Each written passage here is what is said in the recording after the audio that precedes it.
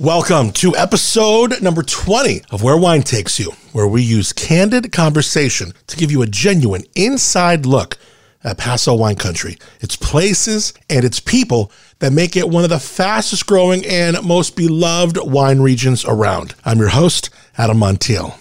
Well, this show is going live right ahead of Earth Day. And for this episode, it makes sense to talk about the region's collective and individual take on being a good steward of the earth. In this episode, you will hear a lot of words that are too often becoming marketing or catchphrases, like sustainability, organic, etc. Words that can get lost in the fray and in their real meaning, but we're going to define some of these for you and show you how many Paso producers are truly walking the walk when it comes to being mindful of the earth they've been blessed with to make these world-class wines. We actually have 3 conversations to get into today, so I am excited to get right into the show. Today, we're going to talk to Andy Niner of Niner Wine Estates, also Kevin Willenborg, who is the winemaker for Vino Robles Winery. Both these brands put their money where their mouth is when it comes to sustainability and more. Now, to help us sort out some of these phrases and practices, I chatted with Beth Vukmanic. She's of the Vineyard Team. You may have seen signs visiting Paso wine country that say SIP certified. What the heck does that mean? Well, Beth explains the significance of being sustainable in practice, as well as some of the other good work that the Vineyard Team is all about.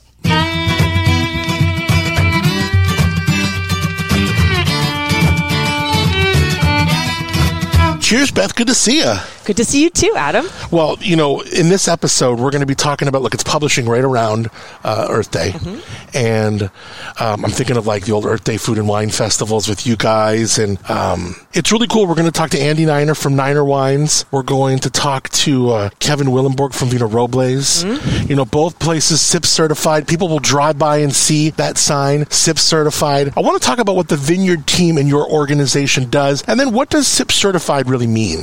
Yeah, definitely. So SIP Certified is one of the Vineyard Team's programs, but the Vineyard Team was founded in 1994 right here on the Central Coast, and our goal is to promote sustainable wine growing. So our foundation is in education.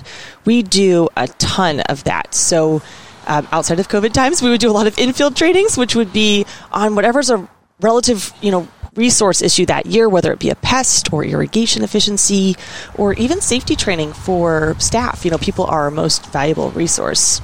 We have a 3-day Sustainable Ag Expo where we get to bring in people from all over the globe to talk about science and research on viticulture.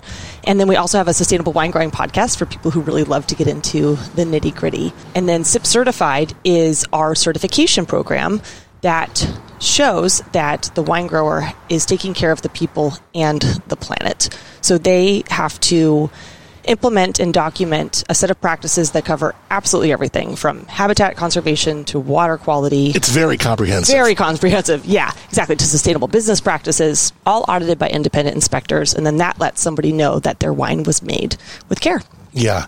And I know one of my conversations years ago with Andy Niner, he was in this pilot program to even take being SIP certified beyond the vineyards and into the cellar, into the winery itself. Yes, exactly. So the vineyard program launched in 2008, and its roots actually go back to a self-assessment in 96. We've been doing this a long time. But sustainability doesn't just end in the vineyard, right? We're talking about a full block-to-bottle process, and so that looks at every part of the winery now. So now we're really looking a lot at water conservation, energy, recycling, and then still those pieces of how the people are being taken care of and how the business can be sustainable for the long haul. That's so interesting, and that is a huge piece of the puzzle. I've had the pleasure of being able to work with you and the folks at the Vineyard Team for many years, and the people are a huge piece of the puzzle, and more than the morale, but how they're treated, the equity of it all. We'll talk about this investment that members that are SIP certified are investing into their people. Yeah, it's such a huge component. The people are the ones that do the work, right? And we all feel more valued and will do more for the company that we work for when we feel that we are valued by that organization.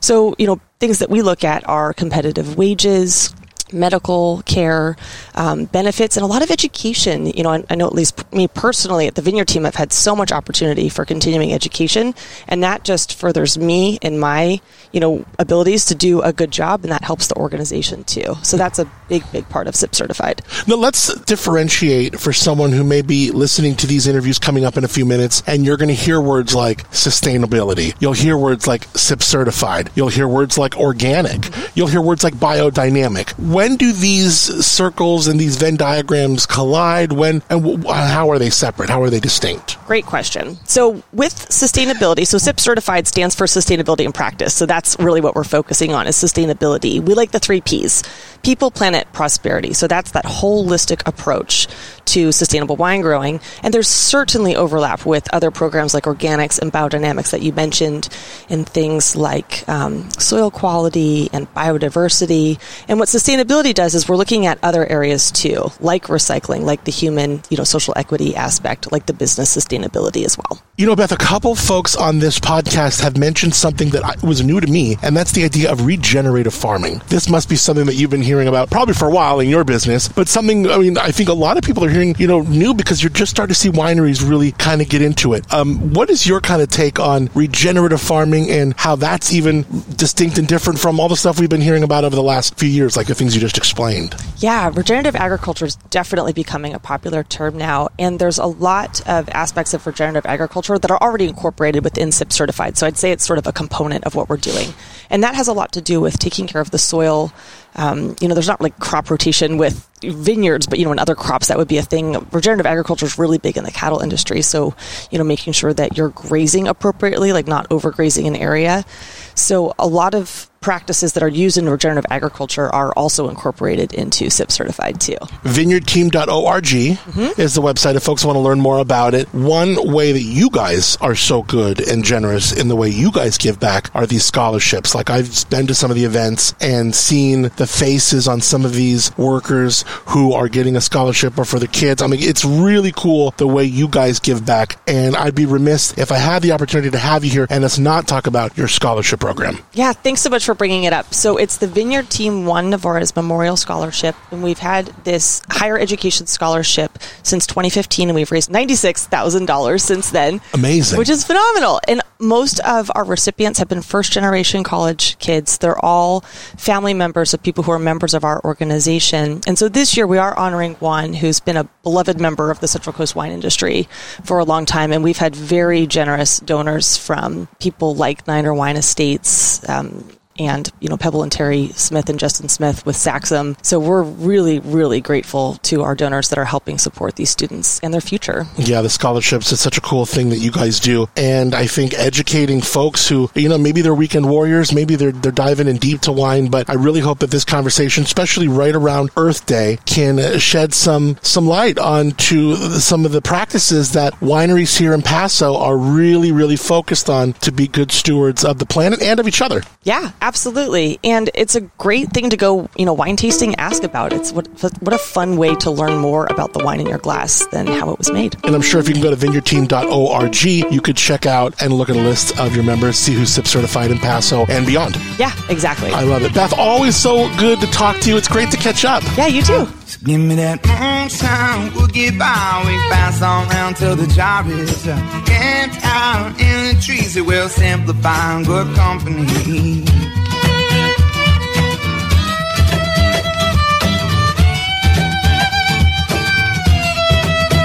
Thanks to Beth Vukmanic from the Vineyard Team. And now the next time you're coming into a winery and see that SIP certified sign, you know exactly what it means. To our first visit we go. We start out on the west side, Niner Wine Estates, a picturesque setup along Highway 46, and you can't miss Niner because of Hart Hill, an oak grove in the shape of a heart that has been there long before Niner Wine Estates or their world-class vineyards that now grow surrounding it. The wine here is just fantastic, as is the team. I've talked many times with their winemaking team on the air, who I love, as well as the folks in the tasting room, the restaurant. Everyone here is such great company. I show up to the winery, meet up with Andy Niner. It's been far too long, and he knows and remembered exactly what I'm about. He's already got a few different bottles ready to taste.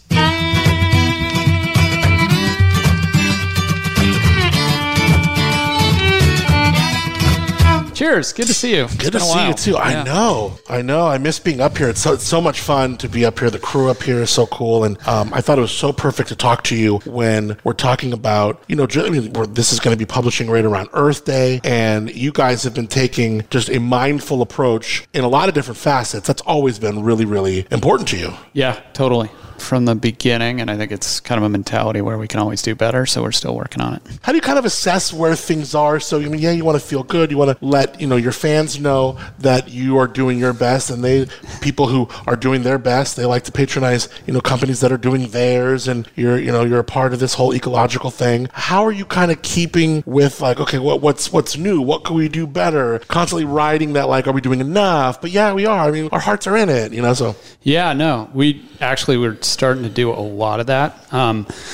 So basically, the goal is sustainability regardless, I think, of which kind of, on the marketing end, which framework you work under. Or even operating. The goal is you've got a closed box and you want to limit as many inputs into that box as possible, having your land in balance and not using too much packaging and all the things that go into that. And I think for us, we're constantly analyzing our impact across all the different dimensions, like water and waste and, packaging and all those different things, getting an understanding of where we can do better.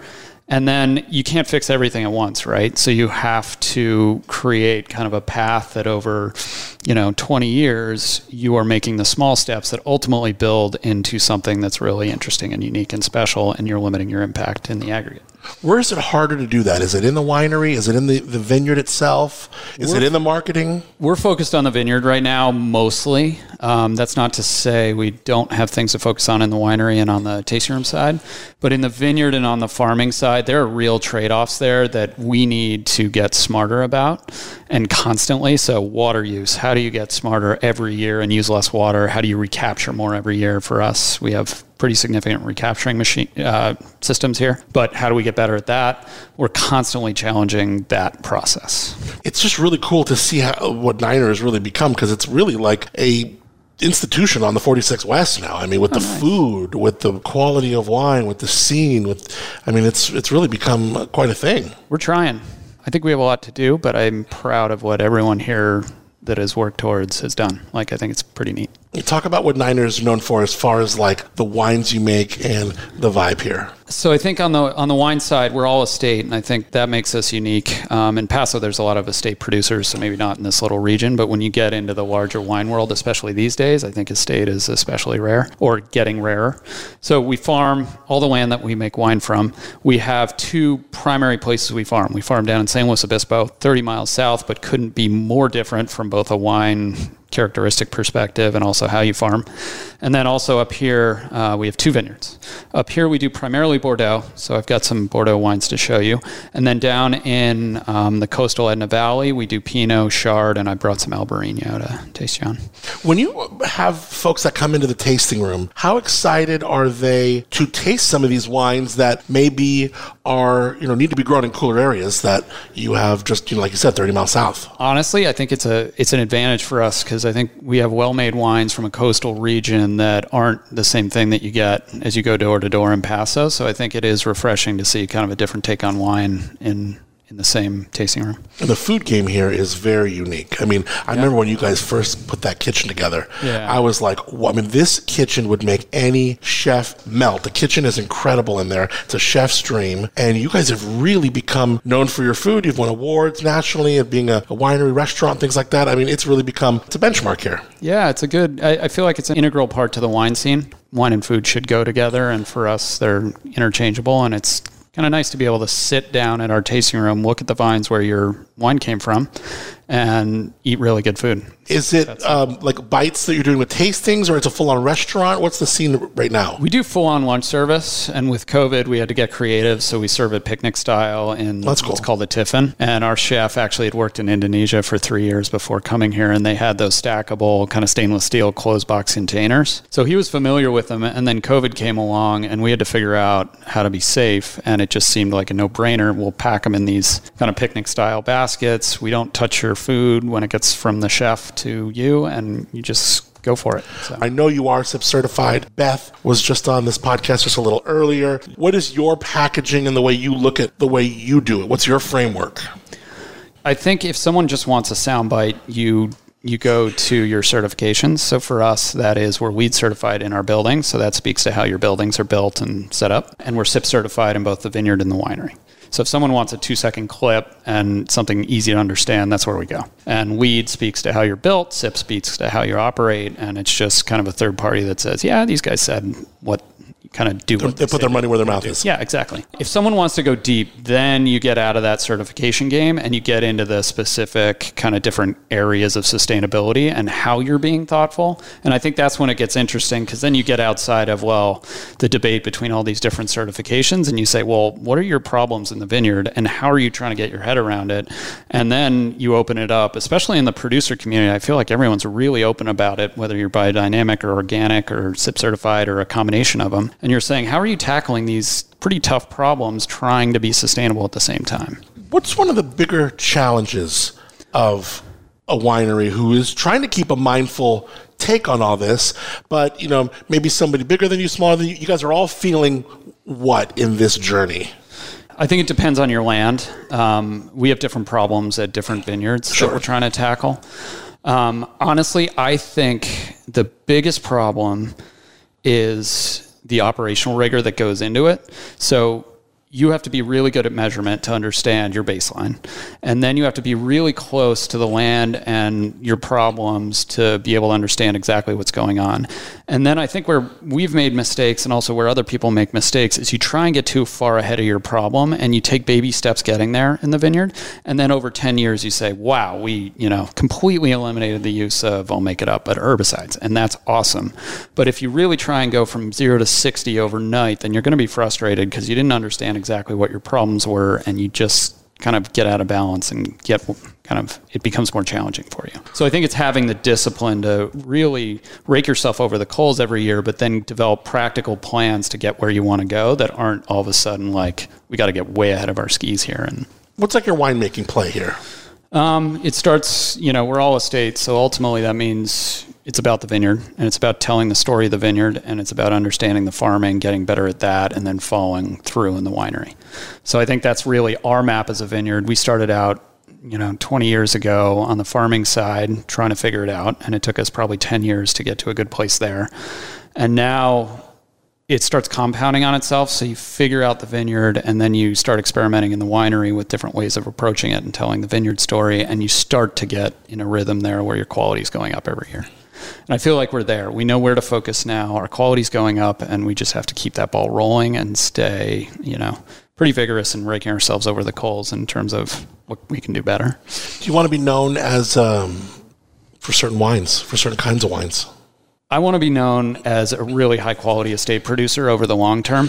I try and stay out of the short term. We're a Zin house, we're a cab house. And the marketing game, I think it's almost like trying to be cool in high school where if you're too concerned with that, you're going to lose your eye on the long-term game. Right. So for us, I think we're playing long ball with this one for sure. We have an awesome team. We're heads down trying to figure out how to increase our quality, and that's all we pay, for the most part. You ever think like, let's add another SKU. We've got some good Rhones. Let's do a new Rhone white blend, or like you said, I'm a whore for the white Rhone blend.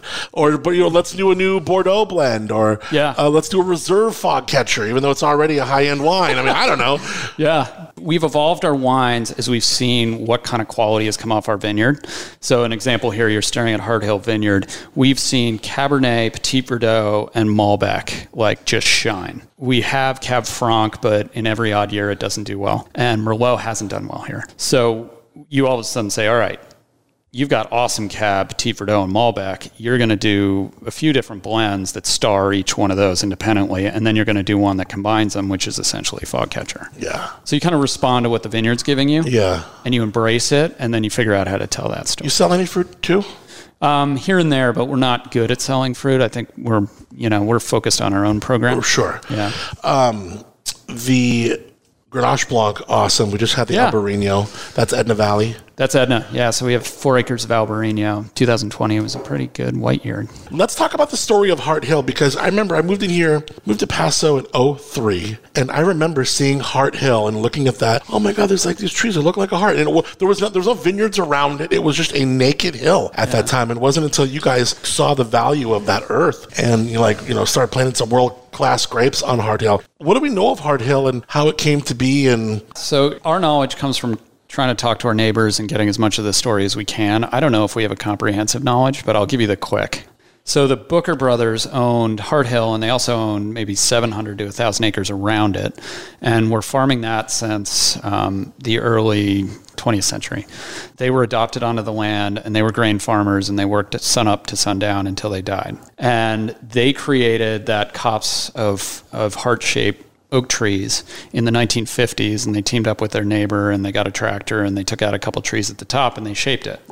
And it's been like that ever since. I think it's, I didn't grow up around here, but I feel like we've talked to a bunch of people who come in and are just very appreciative of it and have seen that ever since they were growing up and valued it. And so we didn't touch it. We just framed it with vines and have been trying to be respectful of both the history and the land ever since. Yeah, it's pretty cool. Yeah, and those two brothers, our next door neighbors, named after them. But they were people to respect and I think look up to, and hopefully it's been in movies. It's been probably the site of many proposals. Yeah, we got a ton of proposals. Yeah, that's pretty cool. Hart Hill. So, what is the situation now at Niner when someone comes to taste? What can they expect? An appointment? Yeah, so COVID changed things, and we probably won't change back, at least in the near term. Who knows? We're taking this month by month. But we do lunch and wine tastings. We do them at the same table. You can have them at the same time. And if you make a reservation, it's highly recommended, and I think that's true of all Paso right now. You just should call ahead. We will kind of give you a greeter wine. We'll have you wait outside for a couple minutes while we set up your table. We pre-pour your flight, and then you can come in and just enjoy yourself. We don't have a time limit on your stay. We just want you to come here and relax and enjoy both the food and the wine and the scenery. So, you guys pet-friendly, kid-friendly? How does it work? Yeah, we're pet-friendly. They have to be outside for food safety reasons. But we've got a huge back outdoor area and cool. Kid friendly as well, as long as you keep track of your kids. Yeah, right. Ninerwine.com is the website. So this was a family business, right? Started by your parents. Did you know that you were going to be taking over and that this was going to be something that you were going to dive deep into? No. My dad was self-made. So he's got an interesting story, too. Dick Niner's got a great he grew up story. In West Virginia, subsistence farming. His dad was a coal miner, and he had 8 brothers and sisters, and they had a 10-acre piece of land, and they would grow their own fruits and vegetables, and I think they had a goat and a cow. So he grew up doing that, and I think at the time didn't love it, because who likes getting up at 3 a.m. to milk a cow, at least in his description, which is probably glorified at this point. But he did that all the way through high school, and then he went off to college, and then went to graduate school, and then he was a businessman his whole life. So he was a small company investor, basically. And middle of his career, he wanted to get back to farming, and he found Paso, and he just felt like this place was awesome. And he liked the people, he liked the land, he saw the long-term opportunity here, just like a lot of people that you talk to here did. So he ultimately found a piece of land to buy out at Bootjack Ranch, and ever since just kind of built onto it. And then he fortunately got dementia in 2013. And that's when I stepped in, because I was someone he would trust that would come in and keep it going. So I stepped in and did so respectfully, because the wine industry's hard. I didn't have a background in it, and have worked hard ever since to try and keep the people we have here and engaged. And also, was that a tough jump for you? Did you do it because you felt you had to? I mean, that must have been a very big move for you. Yeah, it was a big one. Honestly, it was an honor. Like, it's pretty cool to try and step in and carry on the family business. And I love the Central Coast. So it was a big life change, but I think... Where'd you come from? I was down in LA at the time, so I moved up here. Yeah. But yeah, honestly, I think I'm very lucky. I feel like I walked into a situation where we had really good people, and we've held on to good people, and it's just a cool industry. So I feel very grateful. Yeah. And it's probably really got to feel really good in your heart to have done your family so proud. with the circumstances and with stepping in. And I mean, this is obviously something they cared very much about. They cared about this area, and yeah. It is. It's my family and the people who've worked here for so long. Like, there are people that have given, 15 years of their life to this company. So I think we owe it to them. And I think come talk to me in 20 years and tell me if I'm proud, because I think that's how long it's going to take. Yeah, I hear you, man. Andy Niner's with us, ninerwine.com. I love chatting with you, and it's really cool to see the brand, the way it's like evolved, and like the way the wine's evolved, and you guys haven't stopped with your eyes on just being good stewards, and that's kind of what the theme of this episode was about. It's a cool theme, and I think Passo's a cool place because there's a ton of people with that same mindset, and I think there's a lot of people trying to tackle it in different ways, and I think just being here, you learn from looking at your peers and seeing what they do that's smart, and you just every year incorporate more of it. Yeah. How do you want Niner to be kind of thought of in that scope, in that realm of wineries that are being, deliberate with their care of things like this? Yeah, I hope we earn people's respect over the long term. Like, I think it does take a long-term time period to earn respect in this industry, and I think we're heads down working, and I hopefully in the coming years, number one, we do cool things. Number two, our wines are awesome. And then number three, people respect how we got there. Well, thank you for sitting down with me right before Earth Day to chat. Oh my God, this is so great. We haven't seen each other in a year. So. I know, it's been a really long time, but you've always been so kind, as like you mentioned, so many people in Paso, just so open arms, open cellars. I mean, we've had pop-up conversations walking through your winery and here, taste this out of the barrel. You've always been so cool to me, and participating in a lot of the radio stuff. So it's really, really good to see you. Well, thanks for the support you give us. Yeah, really cheers, my man. Yeah, cheers. Give me that moonshine, we'll get by. We pass on round till the job is camped out in the trees. It will simplify good company.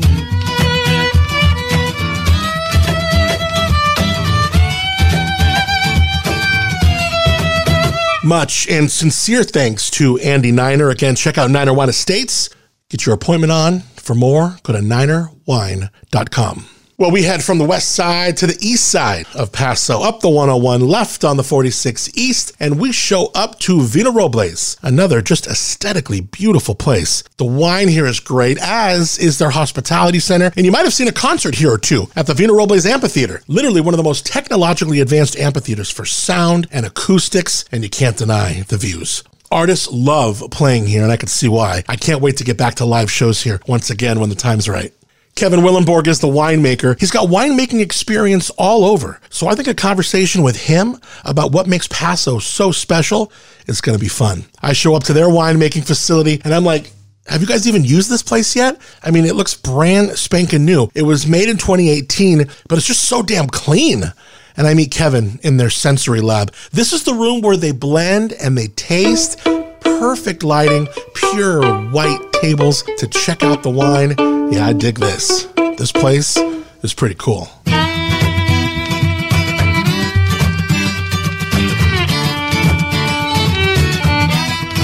Cheers. Cheers.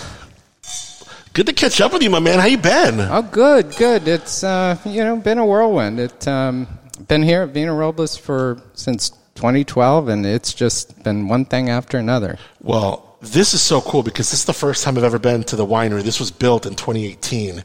We're in this like state-of-the-art tasting room, like white tables. This is really something. You must be thrilled with this.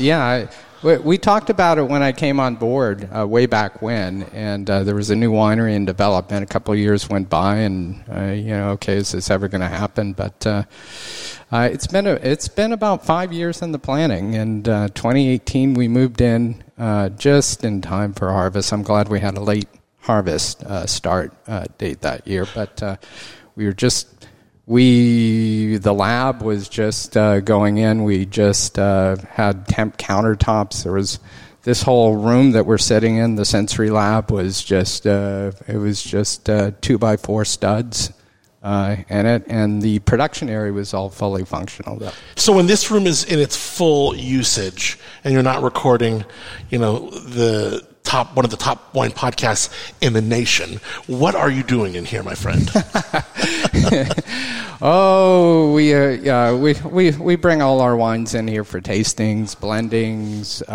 Sometimes we do some blind tastings, some competitive sets just to see how we're doing. Yeah, this is a pretty cool room. I'm excited that we're able to, one, catch up again. It's been a while. You poured some of your Sauv Blanc, and I just am really excited to talk to you, Kevin, one, because, the subject of this episode is, from just being a good steward. We're publishing your Earth Day, sustainability, whether this is falling under the framework of organics, biodynamics, or all the different ways that we can be sustainable in practice, in which, SIP certified, we had Beth on a little earlier in the show. You guys are indeed SIP certified. But also, you are a great person to talk to the area of Paso juxtaposition to so many other different kinds of areas, because you have made wine in the old world. You have made wine in Napa for almost 20 years. Sure. You were Santa Ynez Valley. So not only do you understand California, not only do you understand, not just the Central Coast of California, but all of it, but you've made wine in the old world. You really have a sense of the soils here, the dynamic here, and how it plays next to any of those other regions. Sure. Everywhere you go, it's obviously a little different. My lens is through the winemaking world, so I have had the experience to be able to kind of look at winemaking through the lens of in Bordeaux, up in British Columbia, up in Canada, Santa Ynez Valley is a little different. Napa Valley. I do believe there's a terroir. I do believe in the French word terroir. It embodies not just, the climate, what have you. It involves the soils. It involves everything, that geology that kind of comes with it. And it really shows up in the wine. I believe that every place that you go, there is a sense of terroir where I can... If I were to make similar wines in different regions, there would be a regionality to it. And I think you want to express that. Yeah, and I think what's so interesting about the idea of terroir is that there's some intangibles in there. And one of those, and I feel it especially applies to Paso, and I'm so excited to get your opinion on this, because this is a theme that has come up here a lot on this podcast. The people are really a part of this terroir. Sure. Yeah. No, and that's a new meme with terroir as well. Is people do make a difference, and give two winemakers the same grapes, you're going to end up with something a little bit different, right? So that's definitely the case. But if you look at Paso Robles in the context of where we sit, you got to remember other regions around the world, in the old world, say in Bordeaux or in France or Northern Europe, they sit at a much higher latitude than where we sit here. I noticed that when I was up in British Columbia too, much further north in latitude. You got to realize those growing seasons are much more condensed. They don't have as long of a growing season. Things bud out a little later. And then usually by fall, when it comes around, typically September, October here in Paso, we fall into this Indian summer where we have great weather for ripening fruit, where I know in Bordeaux and up in Canada, you lose that heat. As soon as you hit fall in mid-September, you don't have that many more days to ripen the fruit. So if you have a few days that are more inclement weather, you don't have that many more days to make up for the weather. So longer growing season, but also speak to the diurnal shifts. We celebrate this dynamic here where we have warm temperatures during the day and very cool temperatures at night. And sometimes the wingspan between those two can be 40, 50 degrees. Yeah, no, you're absolutely right. We're just so close to the Pacific Ocean. I think as we sit here, we're maybe within 20 miles of the Pacific Ocean. So we're separated, as you know, Adam, by the mountain ranges, but we have that cool air coming through a couple gaps and fissures coming through the Santa Lucia Mountains. And we have those swings where we're protected enough where we get up to 100 degrees certain days, but we drop down to the 50s at night, and that's unique for some of the other wine growing regions that we're in. So we definitely get the warmth, but we get the coolness at night where we get some good acid retention as well. So that's a unique feature of Paso. What is the fingerprint of Vino Robles on their estate vineyards here? You have half a dozen of them. Mm-hmm. And, it's so cool. There's so many people in Paso who are mindful. And sometimes people hear different frameworks. They hear biodynamics. They hear sustainable. They hear organic farming, SIP certified. What does Vino Robles subscribe to? And maybe even just kind of more broadly, the differences in these and why you guys subscribe to what you do and its significance. Okay. Yeah, so all of our all the fruit that goes into Vino Robles wines come from our estate vineyards. We have 6 estate vineyards in Paso Robles. They cover 5 of the 11 districts here in Paso.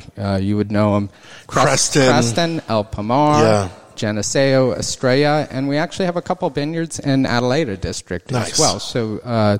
So these are becoming more. These people, just the fact that we're starting to mention them more, you're starting to see them on bottles. And it's only been a few years that this has been like a thing. But the sub-districts of the sub-AVAs is really something that is, I feel, people are they're cluing into a little bit more. Yeah. I think the time is ripe. I think Paso Robles first had to get recognized as a region. If it would have been too confusing to try and parcel these things out. What's more is we've learned a lot over the years as far as what grows well here, what characteristics you get in this particular area compared to another. So I think that's coming to fruition. All of our vineyards, we've our ownership truly believes in caretaking for the future, creating a legacy, wanting to be very ethical and friendly to our neighbors around here. So we've adopted all of our estate vineyards with the practice of SIP certification, sustainable in practice. I've worked with other methods in the past, certainly organic farming, and haven't really done biodynamic. I've looked into it, but it's another variant, if you will, of more organic principles. Sometimes they throw in a little mysticism, things of that nature. But we like SIP certification. Mainly for me, I look at it as more of a quality stamp, of what we can do out there, and ripen the fruit. And SIP certification, it checks more boxes. It's there are all these factors that were inspected. The third-party annual certification, but it also has an element where it takes into account the environment, your carbon emissions, how good you are to the earth, your social responsibility. How good you are to your employees. Yeah, to your employees, your neighbors, your community. So we think it just checks a few more boxes, and in the end, I think you end up with just as good, if not better, grapes if you farm it right. Kevin Willenborg, the winemaker for Vino Robles, this Sauvignon Blanc, super good. I'm excited to taste the next one and talk about the significance of the arborist. Okay. This is an estate red blend. And for someone who has maybe not been super familiar with Vino Robles wine, what is kind of like your MO when it comes to representing this Paso fruit? Are you a Rhone house, a Bordeaux house, a blend house? You kind of want to be a little bit of everything to cover all the boxes with no matter what people like, or how do you look at it? Yeah, well, Paso is such a diverse region, and, I think there are areas that I have my preferences for certain varieties, yet I see certain people growing them and, in areas that maybe wouldn't be to my liking, but at the same time, I think there is a lot of diversity here. So I think you can grow some great Rhone varietals. I think you can grow some very nice Bordeaux varietals. And So for Vina Robles, we do a little bit of both. Again, we have 6 estate vineyards in 5 different districts. I'm curious where wine took you, or how it took you to Paso. Why the move in 2012? Well, it's, we had, my wife and I, we had lived on the Central Coast before. We were down in Santa Ynez Valley. We moved, we had an opportunity up in Napa Valley. We moved up there. I made wine for a couple of years up there. I've been to Napa before, but my last stint was for a couple of years. I was at Inglenook. And I got reacquainted with, the soils again and some of the nice terroir right there against the Mayacamas, the Rutherford Bench. But my family really liked it back down here on the Central Coast. I couldn't find, I would say about a long time ago, I didn't think Paso had the infrastructure that really was going to sustain it, but it does now, baby. It has come a long, long way, and I think the time is right. But there's a lot of people, not just 1 or 2 players. There are a ton of players who have a vested interest in promoting Paso Robles and putting a little bit more effort into the ground and into their winemaking, and so there's this critical mass. And I think it was a good time to move down here in 2012. I firmly believed, I've seen some of the fruit prior to that could be done well here in Paso Robles, but I think what convinced me was the infrastructure. Everything was about right, and not just that, the ownership, when I ran into the ownership at Vina Robles, had a long-term vision and a legacy. They owned the vineyards. They really had, they wanted to develop this for the future. Hans and the team here, and I've been fortunate enough to work with the folks here at Vina Robles in different capacities. I've had you on, the radio several times. I've always loved working with you and all the different capacities of Vina Robles. And, just if you're a fan, you know all the different stuff that they do here. But to get your opinion on Paso with all that experience from Napa, Santa Ynez, Bordeaux, really special. Speaking of special, this wine, the Arborist, this is a red blend. It's dedicated to the founder here, Hans Neff, and named for the arborist who saved the life of an iconic 300-plus-year-old oak tree that's featured on the label. This wine has a lot of significance to you guys. It does. This comes, the tree on our label is actually a tree from our first vineyard that Mr. Neff bought back in 1997.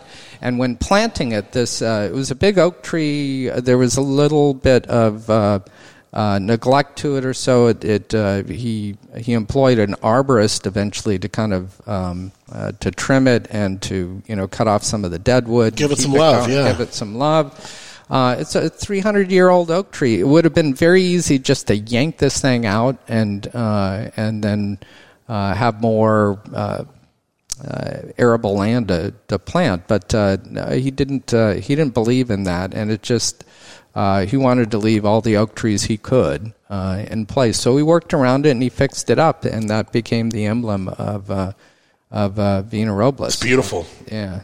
It's really a beautiful tree. And it's one, these types of trees, these oaks and these live oaks, you see them on the hills in Paso, and they're just so special to look at, especially when the sun is setting the right way and the sun is coming from behind. I mean, it's just like you just stare lost at these beautiful beasts.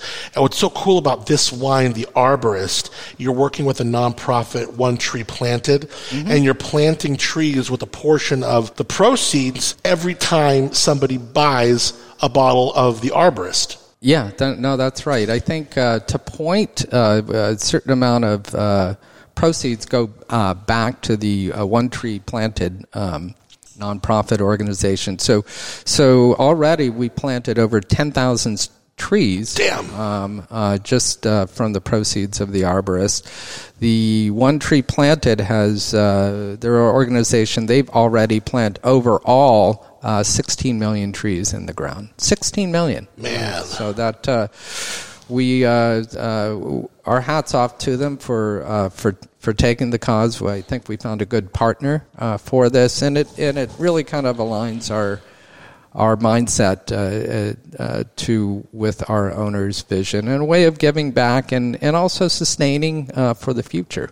You know, you can't have a good wine without good grapes. And we know it starts in the vineyard, but so much of that ideology towards sustainability and good stewardship, it does get continued into the cellar. And, you know, with this new winery and some of the features of it, I'm sure there are aspects that when you take over the grapes and when they hit the concrete after they've been picked, your mission to being a good steward isn't done there. No. Once the grapes are picked, they do come to the winery. And when we designed this facility, there were four design considerations. Quality was the biggest one. Flexibility for the future, because I realize one day I may be gone and another winemaker may want to utilize this facility a little bit differently than how I do. Ask 100 winemakers, you're going to get 100 different answers. So I can't, I have to have a little humility there that it's not going to just be me who's going to eventually inherit this facility. Efficiency. You'll always be my favorite. Thanks, Adam. Efficiency is a big part of what this facility was designed for, and there's a quality focus to that too. If you're moving things around, you're claustrophobic. You just may sometimes your cellar crew doesn't do things as well as they should. And sustainability was a big factor as well. So we put in a 1 megawatt solar array that we share. It takes care of the vineyard needs, adjacent vineyard, or Huero vineyard, which is a pretty sizable vineyard of ours, and our winery needs. It more than offsets our carbon footprint for electricity. Rainwater harvesting with the roof, we harvest that. We send it with our processed water for reuse out in the vineyard. So a lot of features were incorporated into the winery to be able to... This must feel like... I've talked to folks like Scott Hawley when he was at Law, or our friends at Kevin, maybe at Halter, and these places that have wineries that are just like, wow, this is or Epic, Jordan. This must be like, it's got to be so cool to be in this brand new place. The vessels you need, the machinery, where you want it. You're considering the sun as far as on the crush pad. There's so many things that go into consideration, but it must feel really good when you're working a harvest here. This has been a long time coming, and we put everything I could think of that I thought would make a quality difference for winemaking. It's not meant to be a show place. It's meant to process fruit. And don't get me wrong, the biggest part is still growing the fruit out in the vineyard. You still got to get the vineyards to produce the fruit. Soils make a difference. Your canopy management, how you're doing your irrigation or lack thereof makes a big difference. And but getting the fruit ripe, and not just the flavors, but the textures and the skins and seeds, all of that plays a big role. But then you need to extract it, or once you pick the grapes, and preserve that into the winemaking process. And there's some things, some tools that can probably help you along the way to that. I mean, we invested in an optical sorter. Talk about toys. I've tried to. Damn. It was not an inexpensive endeavor. No. But our ownership saw the value. That's like a Lamborghini and a half. I've tried to berry sort for years, and it's. I'd like to get a hand crew in here to say that we can hand berry sort and do a very effective job. But the reality of it is I've worked with this over the years. So for someone who doesn't know, an optical sorter is this incredibly cool and technologically advanced sorting machine that uses like television green screen technology and like a bona fide camera, like a TV camera. Yeah. And you can program the unit to spit out, say I'm going to put in Grenache.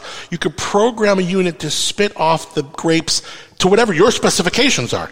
This color, ripeness, whatever. And it just goes, and all you hear is like this little air going, and then what ends up happening is you have this immaculately sorted specimen of your fruit. Yeah. Well, I got to give it to you, man, because not only are you good at what you do, you're always fun to talk to. And, for Hans and the team and your winemaking team here to be putting sustainability in practice and good stewardship of the earth and the blessings that we've been given, and putting that above everything else, having your fans appreciate that. I know it's an expensive endeavor, it's an investment, but it really does pay off, and it's really cool that Vino Robles is such a deliberate and thoughtful way at going about that. So you guys are doing a great job. Yeah, we have great owners who really want to kind of see this through and for the future.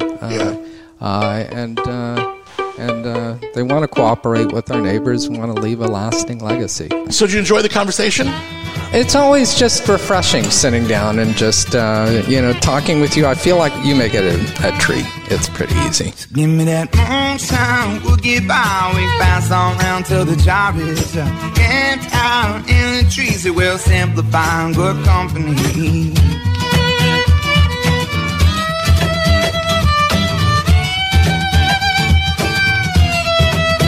Mucho thank yous to Kevin, the winemaker, also Catherine for setting everything up and just being fantastic. Such a great team there. Kevin was nice enough actually to give me a little tour of the place. Man, all the bells and whistles, this winery. Cold storage, different barrel storage with different temperatures, tanks that can auto pump over, that optical sorter he mentioned. I mean, all the toys. And I am a sucker for a good cellar tour. If you ever get a chance at one, I don't care where you are, no matter how big or small the winery is, take it.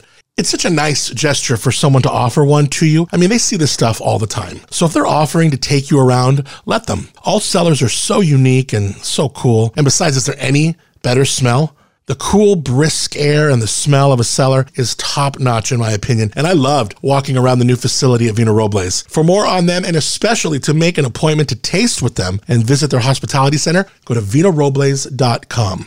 This episode was a lot of fun, and if you like what you hear, please share the podcast with a friend.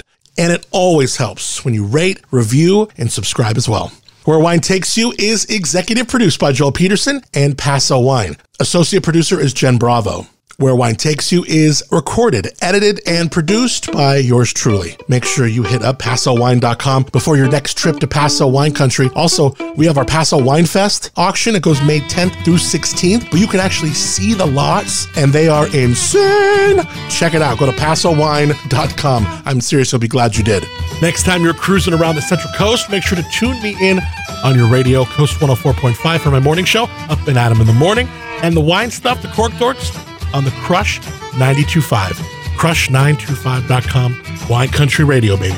Thanks for sharing some of your time with me. I'm your host, Adam Montiel. And wine took me here, literally. I can't wait to have you share with me where wine takes you. And give me that moonshine, we'll get by. We can pass on round till the job is camped out in the trees. It will simplify good company. Give me that moonshine, we'll get by. We can pass on round till the job is camped out in the trees. It will simplify good company. Give me that moonshine, we'll get by. We can pass on round till the job is camped out in the trees. It will simplify good company. Give me that moonshine, we'll get by. We can pass on round till the job is dry. Camped out in the trees. It will simplify in good company.